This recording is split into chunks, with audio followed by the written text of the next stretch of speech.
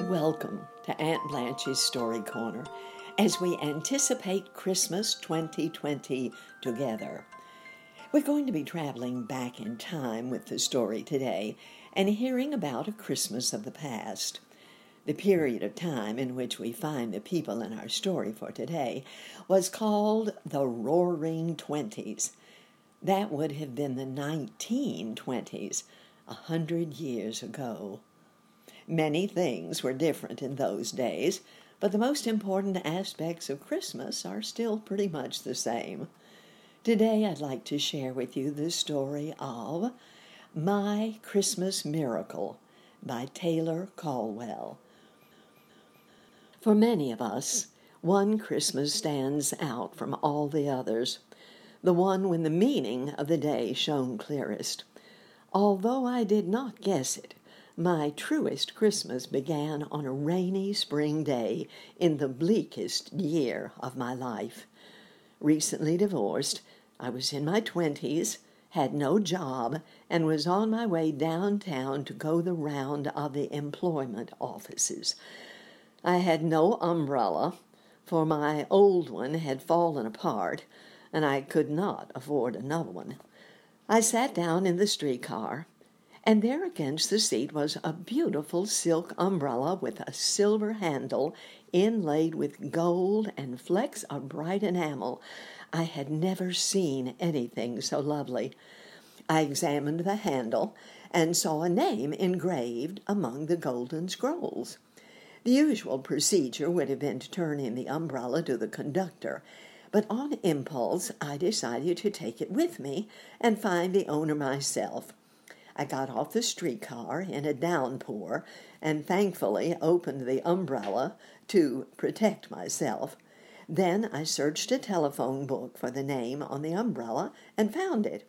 I called and a lady answered. Yes, she said in surprise, that was her umbrella, which her parents, now dead, had given her for a birthday present. But, she had added, it had been stolen from her locker at school. She was a school teacher, more than a year before. She was so excited that I forgot I was looking for a job and went directly to her small house. She took the umbrella, and her eyes filled with tears.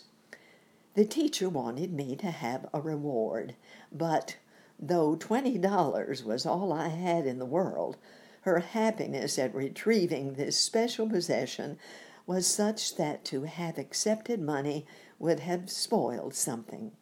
We talked for a while, and I must have given her my address. I don't remember. The next 6 months were wretched. I was able to obtain only temporary employment here and there for a small salary, though this was what they now called the Roaring Twenties. But I put aside 25 or 50 cents when I could afford it for my little girl's Christmas presents. It took me 6 months to save $8. My last job ended the day before Christmas.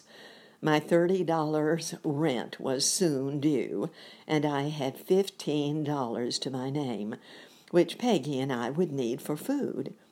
She was home from her convent boarding school and was excitedly looking forward to her gifts the next day, which I had already purchased.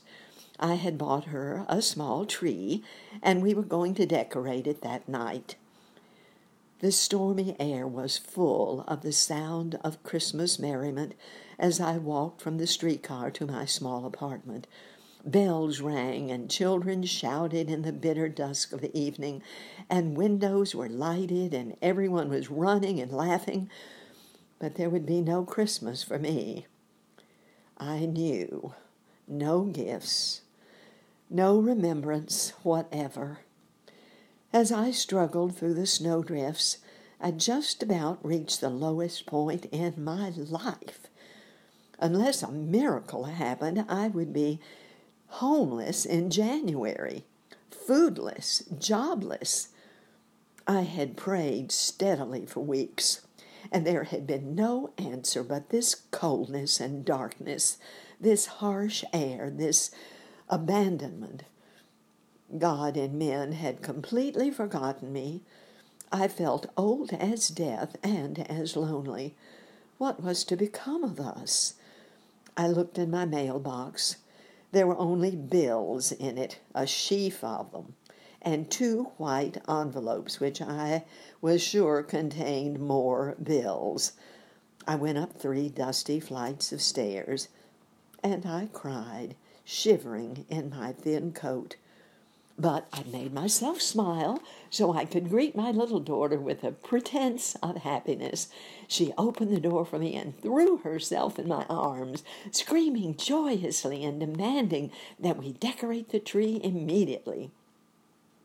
Peggy was not yet 6 years old and had been alone all day while I worked.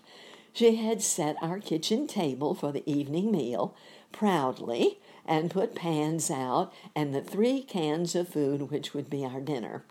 For some reason, when I looked at those pans and cans, I felt heartbroken.